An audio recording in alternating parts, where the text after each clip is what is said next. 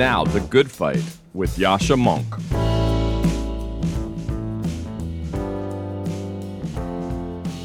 My name is Greg Lukianoff. I'm the president and CEO of the Foundation for Individual Rights in Education, where I defend free speech and academic freedom on campus.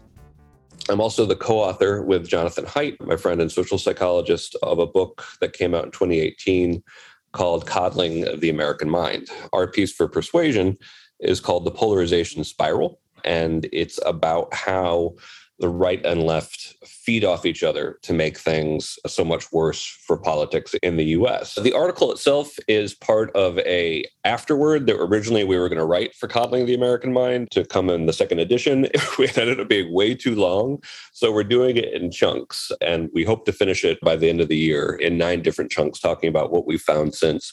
Our book in 2018 was trying to really figure out what was so different about the students that started hitting campus around 2013, 2014, because it wasn't the slightest bit subtle. I'd been at that point working on campuses for about 12 years, and students had always been the best constituency for free speech. And then suddenly they started showing up, demanding new speech codes, demanding microaggression bans, demanding speakers be disinvited, all of this stuff. And it wasn't subtle. It was very sudden. It was like lightning struck. The shift was really remarkable.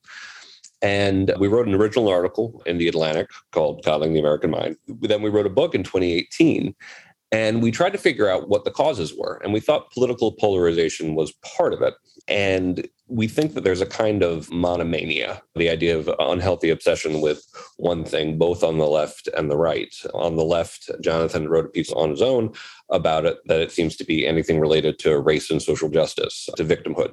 But on the right, it's much more about the personality of Donald Trump and about anything to own the libs, which is really not productive in its own way. So in this article, we look at data that's brand new in some cases, pointing out that of the cases in which the fire established this great database of information about attempts to get, for lack of a better word, professors canceled. And you probably wouldn't be surprised that of the 471 incidents we found of attempts to get professors fired, about 164 of them were from the right. And the right runs the tables on threats of harm and death. I think about 60% of those attempts from the right involved people claiming that people were threatening their lives in email and trying to get people fired. We also talk a little bit about the Charlottesville hoax, and listeners might be surprised to find out that we get the most hate mail from the right because they say we weren't fair to Donald Trump. I'm talking about what happened in Charlottesville in our book. You can read a little bit about what our response to that is. But I do think it's very short-sighted to think that this can ever be a situation in which these political sides exist in isolation. They tend to make each other worse, to make each other more extreme. And we have to figure out some way to break the cycle, because if we keep on yelling, and we've gotten this response already to the article, well, they started it, we're never going to get anywhere. Really thankful to Persuasion for hosting our part 4 on the polarization spiral. Very proud of the way it came out. I hope you'll read it and enjoy. Greg Lukianoff and Jonathan Haidt's piece, called The Polarization Spiral, was published by Persuasion. To learn more about the community we're building at Persuasion and to get similar articles directly into your inbox, head to www.persuasion.community. My guest today truly needs no introduction. It is Noam Chomsky, the famous linguist and political commentator. We had a very broad conversation. We started off talking about universal grammar and his contributions to linguistics, his account of human nature. We talked quite a lot about the nature of identity and class politics and how he sees the evolution of the left over the last 50 or 60 years. And we ended the conversation talking about some of the topics about which he's written a lot, which is American power and his view of international relations, his hopes and fears for the 21st century. As you might imagine, I have some strong disagreements with Noam Chomsky, but I've tried to be true to my role as a podcast host, reining in my instinct to argue back and forth on certain questions and simply asking him questions to let his view of the world emerge. I hope you enjoy the conversation. Noam Chomsky, welcome to the podcast. Pleased to be with you. So I'm excited to ask you many questions about politics, but I want to start our conversation off by asking you about the core of your scientific work. What is the idea of a universal grammar, and what does that tell us about how we should think not just of language, but of human nature? Humans have a special trait common to all humans, as far as we know, unique to the human species. There's no analog in any other animal system. That's the faculty of language. It enables an infant to very quickly, with very little evidence, to acquire the capacity that you and I are now using. Universal grammar is the study of the nature of this faculty. What is it that enables us? What is it that you and I are now using now? How did it get into our minds? What's the general basis for it? What are its properties? How is it used? Those are the topics of universal grammar. There is a traditional notion of universal grammar, which is somewhat different. It was in the past the study of regularities generally found in languages. Now the term is used differently. It's used for the theory of the built-in basis, the genetic basis for the acquisition and use of language. Somewhat different notion. And one of the implications of this theory, if I'm understanding you right, is that there is a limit to the extent to which language varies, and that there's a limit to the extent to which human psychology may even vary. The rhetorical target of the theory of universal grammar, when you invented it, as I understand it, was ideas of a blank slate in which humans learn everything from fresh and everything is decided by their cultures. So, how is it that if we accept universal grammar and some of the broader psychological ideas that go with it, that stands in contrast to notions that what human cultures look like is completely dependent by the local cultural context? Well, there are several issues there. For one thing, any biological trait necessarily has limits. If it has scope, it has limits. You and I are capable of walking. That capacity for walking prevents us from flying. That's just logic. If you have a system that has a certain scope, it's because it has a built-in nature, and that nature will impose limits. So scope and limits are connected. It's true of every trait. It's true of language. Now, there's a different issue which you raised, and that is how language affects culture. That's been studied for 70 years. There's very little evidence of any linguistic effect on perception, understanding, and so on. Our culture, of course, affects the way we use language, but you could have the same language for radically different cultures. What does that mean for some contemporary political causes that seem to assume that the way we use language can have powerful political effects, and that reshaping the vocabulary we use can have real liberatory potential? So, in the United States, for example, there's attempts to get people to say Latinx rather than Latino or Latina, because that supposedly is not just going to be more inclusive, but actually counteract existing power structures in a powerful way. Or in Germany, there's a very widespread attempt to use gender-neutral language in everyday conversations, because the idea is that it helps to really powerfully counteract sexism that persists in society. Do you think that those kinds of linguistic changes can actually have a powerful impact, or are you skeptical of the impact they're likely to have? That's an old story. I'm Jewish. The kind of terminology that was used for Jews in my childhood would not be used now because of the consequences, the effects that it has. So that's an old story. Yes, we can argue about particular cases, but the general issue is not in doubt. You don't go around calling Jews kikes, for example, or calling Italians wops, which was done 60 or 70 years ago. But it seems to me that the way in which some of these political conversations go has a broader ambition, right? The idea is not just we shouldn't go around using terrible slur words for each other or using language that is derogatory in a straightforward way. It's that, for example, in the German, when you use the word Student, which is a generic male form, which is understood to mean male and female students, but grammatically comes from the male form, it deepens the sexist assumption that men are somehow better cut out to do academic work. And so instead, we should adopt a term like Studierende, which is, a gerund of saying those who are studying, because it is grammatically neutral and therefore counteracts those sexist stereotypes. And I think the hope here is not just, but obviously we shouldn't go around calling each other terrible names, but that those kinds of linguistic transformations will have an actual political impact on the structure of society. Do you think that's realistic? I'm afraid I don't see the difference. You go back to my childhood, Fortune magazine, leading business magazine, had a headline praising Mussolini. And the headline read something like, "The Wops are unwopping themselves," meaning the Italians are finally figuring out how to do things. Okay? We wouldn't say that now. At least I hope we wouldn't.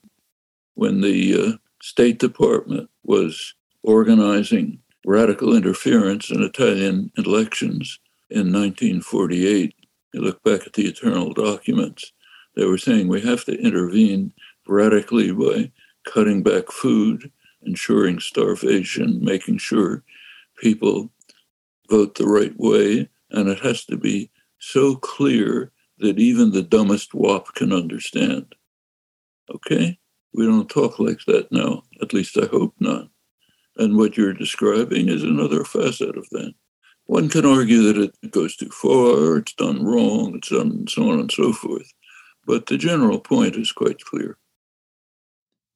One interesting change that has happened over the left over the course of your lifetime, and perhaps over the course of my lifetime, is a shift in stance towards universalism. It used to be that the left was proudly universalist, workers of the world unite, that the left had the idea that we should overcome and transcend differences of ethnicity, of religion.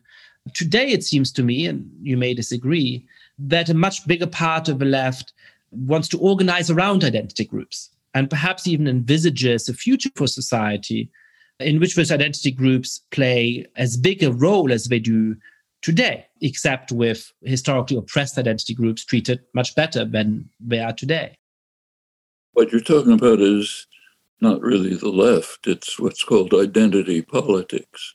The greatest, most powerful form of identity politics is white supremacy. That outweighs all the others combined. But that was always just taken to be natural, so you didn't bother talking about it. Or male supremacy. Male supremacy, white supremacy, these are deeply built into the culture, enormous factors, have enormous consequences, but they were just taken for granted. Well, what's happened now is that other groups are pressing for their own rights and identity. Maybe doing it wrongly, maybe doing it in the right way, but basically joining in the game. So in other words, it's not just white and male supremacy taken for granted, but rather concern for women's rights, for minority rights, for transgender rights, other things. So these are groups that are saying, we don't want just the overwhelming dominance, so overwhelming that no one even comments on it, of the white supremacy and male supremacy that's been built into the culture for centuries. We want to expand that. You can ask whether they're doing it in the right way. Sometimes not. But it's not the left. It's just a search for rights over a broader range than just the dominant sectors. What do you mean by the idea that it's not the left? Because I think a lot of people would object to that. They would say, no, we are the left. And the right way to be on the left is precisely to counter white supremacism and those forms of white identity politics with a range of different forms of identity politics that can stand up to that. And that is what the left today is and should be. What do you mean by saying that's not the left? Do you mean that that's not being truly left-wing, or do you mean that it doesn't dominate the left? What's the implication of that? People can call themselves whatever they want, but the traditional left was concerned with class issues. It's true that many people who have progressive ideas on political issues and so on also are concerned with women's rights, minority rights, and so on. But that particular issue of identity politics is basically dissociated from the left. The obvious reason is to look at the major forms of identity politics. And the major forms, again, overwhelmingly are white supremacy and male supremacy. That's real powerful identity politics. We don't notice it because we just take it for granted. But that's not an argument. In fact, it shows a deep problem. But what about the forms of identity politics that aren't on the right in that way? So, if we say that obviously politics that is about white supremacy and so on is not of the left, that's clear. But you seem to say that there is a different version that you still call identity politics that is about the rights of historically oppressed groups. Would you say that that is not, in fact, a form of left-wing politics? White supremacy and male supremacy have extraordinary impact on politics in our life. They're dominant parts of it, have been for centuries. So when other groups, other than the dominant groups, begin to say we have rights too, of course it'll have an effect on politics. I mean, look, there was a time when it was taken for granted across the country, everyone, Abraham Lincoln, Thomas Jefferson, that blacks are simply inferior. It's built into their nature. There's nothing we can do about it. We'd like to be nice to them, but they're just not capable of entering modern society. That was just taken for granted. Thomas Jefferson believed it. Abraham Lincoln believed it. Some of the most progressive people you can think of believe it. Well, that's a form of radical identity politics, which fortunately many, not all of us, have escaped from. And the same is true of prevailing white supremacy, patriarchy, male supremacy, and so on. These are cultural pathologies that should be overcome. Whether they're being overcome in the right way or the wrong way, you can ask. That's a serious question. So should we say Latinx? Okay, that's up to the group in question to decide, in my opinion. Just as it's up to Italians to decide whether they like being called WAPs. Let me ask you a question. What do you think is the right way from a left perspective to stand up against forms of white supremacy or other forms of right-wing ideologies? The right way to overcome white supremacy, it's the way that was used to overcome the belief that blacks are genetically incapable of being anything but cotton pickers and servants. It takes education, organization, activism. It's a long battle. Same is true of white supremacy. And it's being undertaken. But if you say that identity politics is not generally a form of left politics, what is the left response and what is the class-based response to oppression along those identitarian lines? Because I'm somewhat sympathetic to the idea that if you are oppressed along the lines of identity, then the answer to that might be to organize around the lines of identity. I have disagreements with some of these movements about what the end goal of that kind of society would be. But I guess I want to understand where you see the role of class in overcoming those injustices, as opposed to the role of group-based activism. Plenty of things. Take the struggle for women's rights, which has gone on for centuries, but sharply increased in the 1960s and 1970s, part of the general civilizing effect of the activism of the 1960s, which significantly changed the country in many ways. One of the most important parts was essentially igniting a much more sophisticated, advanced, broader women's rights movement, which changed things enormously. I mean, remember, in this country, until the mid-1970s, women were not even legally regarded as total persons. The country was founded on British common law. Under British common law, women were property, the property of the father, handed over to the husband. You go back to the Constitutional Convention. One of the arguments against allowing women to vote was that it would be unfair to unmarried men, because a married man would have 2 votes, himself and his property.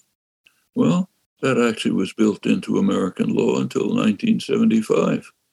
1975, it's not that long ago, Supreme Court finally ruled that women are peers. They have a legal right to serve in federal juries. That's a battle, and that's only one aspect of it. There are many other aspects. The change in recognition of women's rights has been enormous since the 60s. Nowhere near enough, but enormous progress. And the same is true in other areas too. Now, if you look closely, you can find cases where it has a negative impact, pursued in ways which are harmful, undoubtedly. So overcome those and pursue the ways that work and that are proper and that bring the whole society to a higher cultural level. It's a big battle. Take, say, the struggle now over what's called critical race theory. It's not over critical race theory because nobody even knows what that is. But there's a slogan, critical race theory, which according to the right wing is supposed to be bad. So you have states imposing laws, forcing teachers not to bring up this monstrous thing, whatever it is. Well, okay, that's white identity politics in one of its more vulgar aspects. So you have to struggle against it. Go to school boards, try to get them to think it through, and so on. That's the way societies become more civilized. I worry that there is a more fundamental disagreement about the kind of society that we want to live in that it speaks to. Undoubtedly, there is a faction of white supremacy. There's a faction of people who don't want slavery taught. There's a faction of people who don't want to admit the historical injustices that the United States has perpetrated. But I think there's 2 other factions. And one of those wants to talk about slavery, wants to talk about the historical injustices of the United States, but also wants to emphasize that the kind of society that we should seek to build would be one which would overcome many of those injustices in such a way that people's lives is less determined by the identity group of which they're a part. One in which people can choose, of course, to have deep religious affiliations or to give importance to their ancestral cultures, but in which the defining thing when I look at you is not which group you're from, because it doesn't determine your rights and opportunities in society to the same extent. And when I do think that there is quite a powerful movement that says that that's unrealistic, that we will never get there, and that actually we need to build a society that is built fundamentally around group identity, in which your rights and responsibilities as a citizen depend on the group you're a part of. And so when I look, for example, at some of the elite private schools in the United States, there are now many that separate children out at the age of 9 or 10 on the basis of their skin color. This is not children self-selecting into particular groups. It is teachers saying, hey, you're Black, you're going to go into that group. You're Latino, you're going to go into that group. And then trying to reinforce the ethnic identities that these kids have at that age as a form of political consciousness raising. And I suppose I wonder what you think about that, whether you share my concern that here there is a fundamental disagreement within, broadly speaking, the left about the kind of society we want to build. Yes, there certainly are fundamental disagreements. So a very large part of the society wants to maintain white supremacy to prevent what's called the Great Replacement, beliefs that the evil Democrats are fostering migration so as to undermine and destroy the white race. There are people who want a Christian, evangelical, white, male-run society. It's a very large part of the population. That's where you're getting these ideas about say, the Great Replacement and other fantasies. So yes, that's a very substantial part of the population.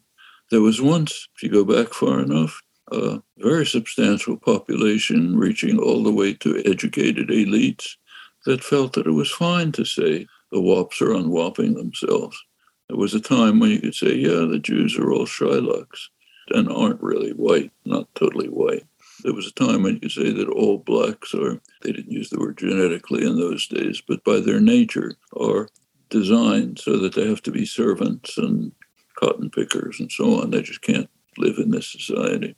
There were such views. We've come a long way in some respects, not in others. So there certainly are different visions of what kind of world we want to live in. There are different visions of what the facts are like. So are Jews white? Not for long ago they weren't. Whiteness was a concept that was created. Jews weren't quite white. Go back to Benjamin Franklin, the most enlightened figure in American society in the 19th century, the beacon of enlightenment. He thought that we should exclude Germans and Swedes from the country because they're too swarthy. Well, that was the most enlightened belief in the 18th century. We don't believe that today, I hope, but there are residues that are similar. And you see it, for example, in the concerns about the so-called Great Replacement or critical race theory, whatever that is. So yes, they're there, and they do turn on what kind of society we want to live in. There are divisions about that, as there always have been. You had a famous debate with Michel Foucault. I wonder how you feel about that debate a few decades later. It seems to me that you won the argument intellectually, but that he won the argument in terms of political influence. That actually his side of the debate has proven to be much more powerful on university campuses, but also more broadly in determining the shape of the sort of activist left today. Do you share that impression, and how do you feel about that debate in retrospect? Well, the main memory I have, what struck me most about debate was that I had never seen such an amoral, not immoral, amoral person in my life. There were no questions of right or wrong, just a question, who has power? At that time in his history, he regarded himself as on the left. So if you listen to the debate, he said, look, what's important is to support the proletariat. And I said, even if they're doing something wrong, he said, well, that question doesn't arise. Just a question of who has power. That's a kind of amoral position that I had never really come across to such an extent before. That's my main recollection of it. Plus, of course, disagreements on things like what actually happened during the Enlightenment and so on, factual disagreements. So today, there's also a lot of attention to questions of who has power. And in many ways, that's understandable. You want to understand where oppression may be happening in society. But what is the moral and the principled way of standing up for those who are powerless without becoming immoral in that way, without starting to say, as long as you're on the side of the weak, you can do no wrong? Plenty of ways of doing it. Civil rights movement did it very effectively. Anti-war movement did it effectively. Women's movement has done it quite effectively.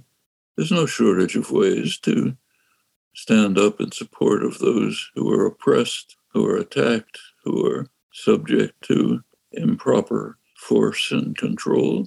Let's take a real case. By the early 1970s, a lot of young people were getting so outraged by the horrendous atrocities in Vietnam that they decided that the only way to deal with it is go down Main Street and break windows.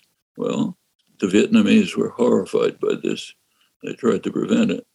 They didn't care about whether people felt good here. They wanted to survive. And they knew that this only builds up support for the war that's destroying them. And plenty of arguments about this at the time, which I can remember very well. But yes, it's possible to pursue a just cause in ways which are, first of all, wrong in principle, and secondly, harmful to that cause. It's possible to do that. Plenty of examples in history, all the way back. So what are the principles that should guide those who are standing up for the weak or who see themselves as standing up for the weak so that they don't fall into those pitfalls, so that they don't make those mistakes? What are the guiding principles that they should adopt to avoid those mistakes? There's no algorithm for those things. You have to think it through, reflect, challenge your own beliefs, question them, try the best you can to see what are the decent principles that should guide life, and then apply them. You'll make mistakes. Can't help it. But that's the only thing we can do. And there aren't any. There's no catechism. You can't spell it out. Depends on circumstances, conditions, evaluation of complex human conditions. That's life. There's no specific rules for how to raise children. Depends on the child. Depends on the conditions, depends on what the environment is. You have to make judgments. There are some general guidelines, but most of the work is in sympathetic understanding. And the same is true of other human relations. You're not going to be able to find simple instructions. It seems to me that one of the major fault lines today is how to deal with the fact that a lot of neutral principles have historically been applied in an unfair manner. So when you think of some of the guarantees of the US Constitution or some principles like due process, a fair criticism of them is that actually historically they have been enjoyed much more by some dominant groups than by others. And I think a lot of the debate in politics today among those who are broadly well-intentioned is between those who want to say, look, these principles have always been fake. They've always been hypocritical. We've never lived up to them. Let's give up on those principles and simply fight for the power of the weak.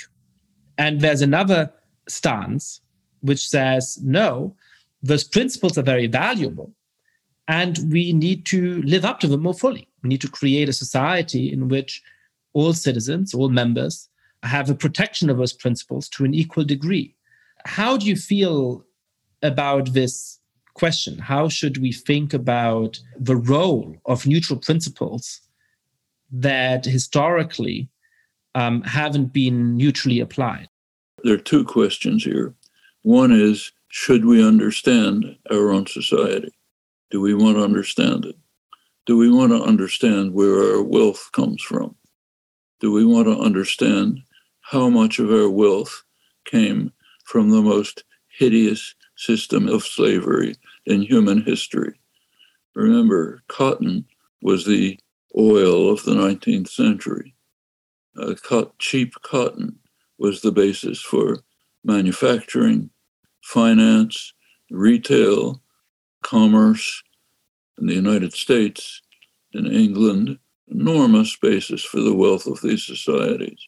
And cheap cotton came from hideous, vicious slavery of a kind that had never existed in human history. So one question is, should we know that? Or should we just say, oh, well, I don't care about that. I'm just not interested. That's up to each of us to decide. A second question is, what do we do about the hideous legacy that it's left? It isn't gone. It's left a legacy.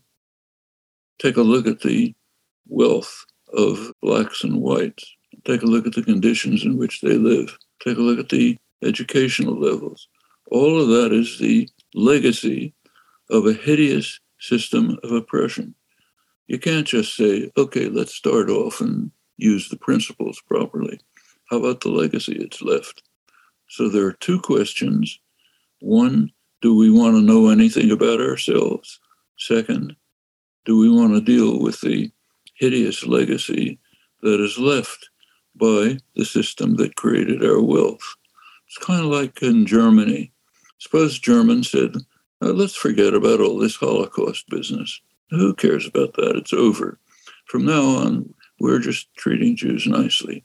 We won't worry about anti-Semitism because now we know the principles and we're just going to pursue them properly and we can stop worrying ourselves about Auschwitz and all this nonsense. I don't approve of that. I don't think others do. I don't think we should approve of it for ourselves. Well, I'm certainly agreed that we should be very upfront about the history of our countries. I'm a Jew who's raised in Germany, and I appreciate Germany's attention to the dark aspect of its own past. And I think it's good that America is going through a historical reckoning with its own different past as well. I think what I was speaking to is some of the ways in which people, for example, want to reject an idea like freedom of speech. Right, where they say, look, free speech has always been unequally applied. There's always been some people who had all the opportunity to speak and others who haven't.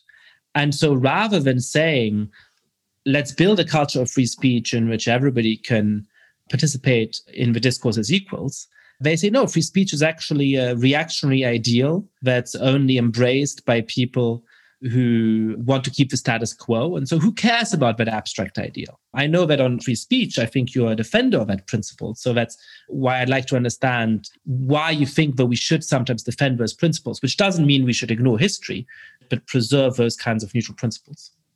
Well, two comments. For one thing, I of course agree. In fact, I've been on the forefront of taking exactly that position for years.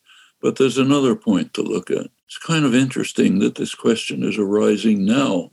Suppression of speech, cancel culture is endemic in our society. It's been going on as far back as I can remember, in the academic world, in the publishing world, everywhere.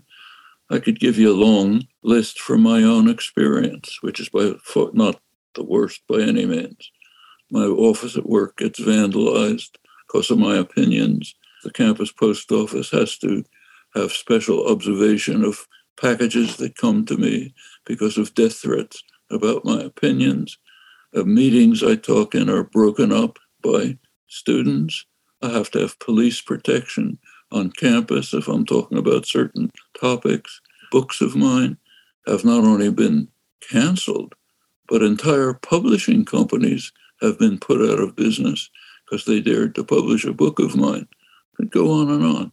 That's cancel culture with a vengeance. No, it's not just me, of course. It's much worse for many others. Since that was targeting people on the left and dissidents, nobody noticed it. So yes, I'm very glad that finally some people are beginning to notice it when it's their ox that scored.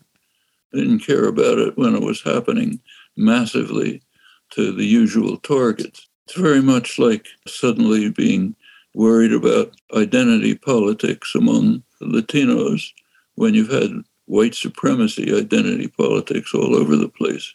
Yes, it's good to be concerned about it. Let's ask ourselves why we were never concerned about it when it's going on massively, constantly, but against people who were regarded as what George Orwell called unpeople. You don't care about them, like the left, like dissidents, like people who take unpopular opinions against mainstream ideology and so on. So yes, it's a good idea. It's good that it's being looked at. And yes, let's accept the principle that you mentioned. We should allow, if there's somebody whose views you don't like, you don't kick them off campus, you don't break up their meetings, you don't vandalize their offices. You don't send them death threats. You let them come to campus and speak. Yes, I agree with that. I've agreed with it all my life, and it's been a lonely life for that reason. I obviously want to talk a little bit about the state of the world and foreign policy as well. You take a very bleak view of the nature of the United States and of American power in the world. I assume you also take a relatively bleak view of the state of Russia and China today. What do you think the prospects for free societies are in the 21st century? What do you think the world will look like in 50 or 100 years? What gives you hope and what makes you fearful? Well, there's very little that you and I can do about harsh repression in China or about Putin's corruption and repression in Russia. We can deplore it and we can say it's a bad thing. We can't do much about it. We can do a great deal about our own society. Our own society is in a state of serious collapse. Not just my opinion. You can read the most sober commentators, most respected in the world. Take the London Financial Times, the world's leading business journal. Its major columnist, Martin Wolf, a highly regarded, sober columnist, economist, not given to exaggeration, has just written columns expressing his deep concern about how the United States is moving to harsh autocracy and its democratic system is collapsing. Well, it's not just my opinion. It's a fact, widely recognized, and we can do a lot about it. So let's worry about that. As far as foreign policy is concerned, there are some things that have to be borne in mind. With regard to China, a rising power, we should be asking ourselves, what is this China threat that we're mobilizing to combat? Exactly what is it? Well, take a look. It's not so easy to identify. The former Prime Minister of Australia, who's right in the claws of the dragon, distinguished international statesman, recently had an article about that in the Australian press, which he said, what is the China threat? And his answer was, its existence, China's existence. That's the threat. What we call the China threat is on the borders of China. It's not in the Caribbean. It's not on the borders of California. We say China is doing things on its borders, like in Hong Kong, that we don't like and we shouldn't like. Is that a China threat? China has one military base in Djibouti. The United States has 800 military bases, many of them off the coast of China, hosting nuclear-armed missiles aimed at China.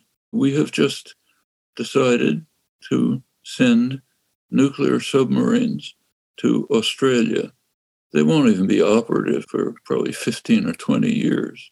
Their one effect is to impel China to sharply increase its military force in order to counter this new major threat to them. What we should bear in mind is two things. One, ask ourselves, just what is the China threat? Second, we should recognize that either China and the United States will cooperate in the coming years, or else we're all doomed. It's as simple as that. The crises that we face are borderless. Nuclear war, global warming, pandemics have to be dealt with at an international level. Well, there are two major powers. One huge power, that's the United States. One lesser but rising power, that's China. The two have to cooperate, or else we are simply doomed. Can we move towards cooperation, or must we move towards provocation, like the nuclear submarine deal? Well, I think we should move against provocation, towards cooperation, and towards a sober, honest reckoning of what the so-called China threat is. And I think we'll find that Paul Keating, who I quoted, was pretty accurate. What's the China threat? It's there, and it's not following U.S. orders, and it can't be intimidated. And that's a threat. But we shouldn't permit ourselves to be that kind of society. It's not new. Why have we been torturing Cuba for 60 years? I mean, is there a threat from Cuba? Why have we run major terrorist campaigns in Cuba? Major terrorist campaigns. Why an embargo that is opposed by the entire world? You look at the latest vote in the UN, 184-2, United States and Israel. Israel, client state, has to vote with the United States. So effectively unanimous. Why are we doing it? Is there a Cuba threat? Yeah, and it's one of the good things about the United States is it's a very free and open society. So we have unusual access to internal documents, and we can understand the reasons for policy if we choose. So we can go back to the Kennedy and Johnson administrations, Kennedy in particular, when the terrorist war was launched, almost brought the world to destruction at the missile crisis. We can go back and see what they were saying. What they're saying is the problem of Castro's Cuba is its successful defiance of U.S. policies going back to the Monroe Doctrine. Monroe Doctrine established, at least in words, not in deeds, the right of the United States to dominate the hemisphere. And Cuba is carrying out successful defiance of that. So therefore, we have to torture the Cuban people, destroy their economy, carry out terrorism, disdain the opinion of the entire world, and in fact, because of U.S. power, even force the world to observe our embargo.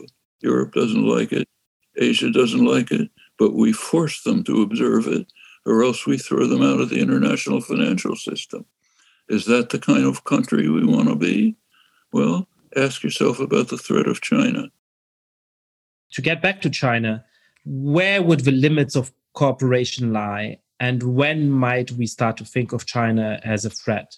Would you think that China would be a threat if the mainland invaded the island of Taiwan?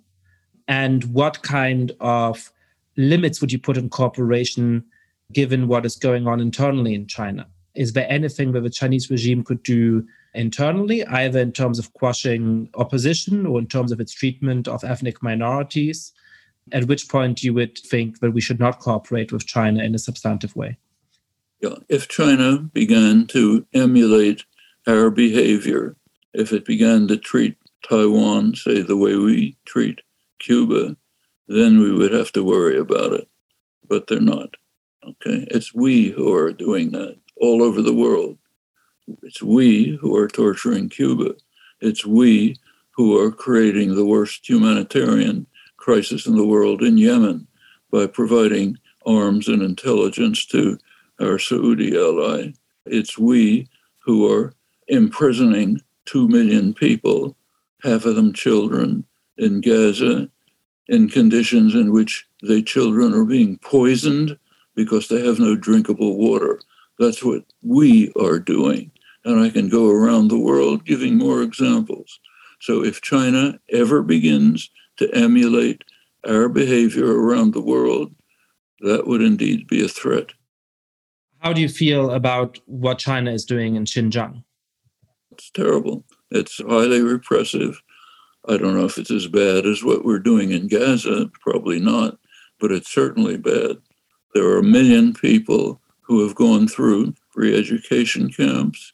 There's ample evidence that there were serious human rights abuses. We can ask ourselves, just to take one of the many crimes we're committing in the world, how this compares with what we are doing to not 1 million people, but 2 million people in the prison in Gaza, where children are being poisoned because there is no potable water, thanks to the fact that our weapons and diplomatic support have destroyed the sewage systems, the power systems, regularly go in to massacre people. And that happens to differ from Xinjiang in a crucial way. We can't do much about what China is doing there. We can do a lot, everything about what we are doing. We are doing. So let's look at that. How would you respond to critics who worry that just to focus on what we can do in our own country and just to focus on the ill effects of American power systematically has led you over the course of your career to underplay the suffering imposed by enemies of the United States, whether it was by Pol Pot in Cambodia in the 1970s, or arguably in your comparison now between what's going on in Xinjiang and what's going on in Gaza? Do you think there's a concern? It's a very revealing question, very common. The fact of the matter is that we're committing vast atrocities all over the place, and the only thing we discuss is the crimes of others. And the question is, well, why should we not discuss the crimes of others? It's just inverting the world totally. Sure, we should be concerned with the crimes of others, but to a much lesser extent than our own crimes, because of a simple moral principle. What matters is what you can affect. There's no point condemning the crimes of Attila the Hun. Can't do anything about it. There's a lot of concern with our own crimes. And what we're doing, notice, is not only rejecting the moral principle, but doing the exact opposite. Just compare the amount of concern over Xinjiang with the amount of concern over, say, Gaza. It's like 100% about things that others are doing and we can't do anything about, and nothing about what we can do everything about. So the question is common, but totally misplaced. Totally. Yes, we should be concerned about the crimes of others, but not totally concerned to the extent that we pay no attention to our own crimes. Rather, we should follow the proper moral principle of being concerned mostly about what we can affect. I'd be interested in seeing an analysis of the coverage on the one side of Israel and Gaza and on the other side of Xinjiang and Western media over the last 10 or so years. I'm not sure that I share your prior that there's so much more focus on Xinjiang than the former. Very easy. The concern about our poisoning 1 million children in Gaza is zero. Okay? Do a search of the New York Times, Washington Post, so on. See how much they have discussed the fact that we are poisoning 1 million children in Gaza. Then compare that with what they're saying about Chinese repression. It's not hard to do, and you know what you'll find. I'd like to close with a very different question, which is that I have at least 3 friends who have stories of sending you emails when they were undergrads or when they were otherwise just ordinary people, high school students, and all of them were very surprised to receive a gracious response from you. And some of them kept up a conversation with you over the course of many years. As somebody who's terrible at responding to emails and to missives, how do you find the time to engage with so many people? And why do you think that's important enough to take up your valuable time? Because this is something that I found very inspiring, and I'd love to hear your reflections on it. It's just a matter of taking people seriously. I mean, I get a deluge of mail. Some of it is just junk, but a lot of it is perfectly serious people whose positions who radically disagree with me, but are worth taking seriously. If they're serious, if they want to have a serious discussion, not just scream, fine. Then I think they deserve respect and attention. It takes a huge amount of time. Noam Chomsky, thank you so much for coming on the podcast. Thank you.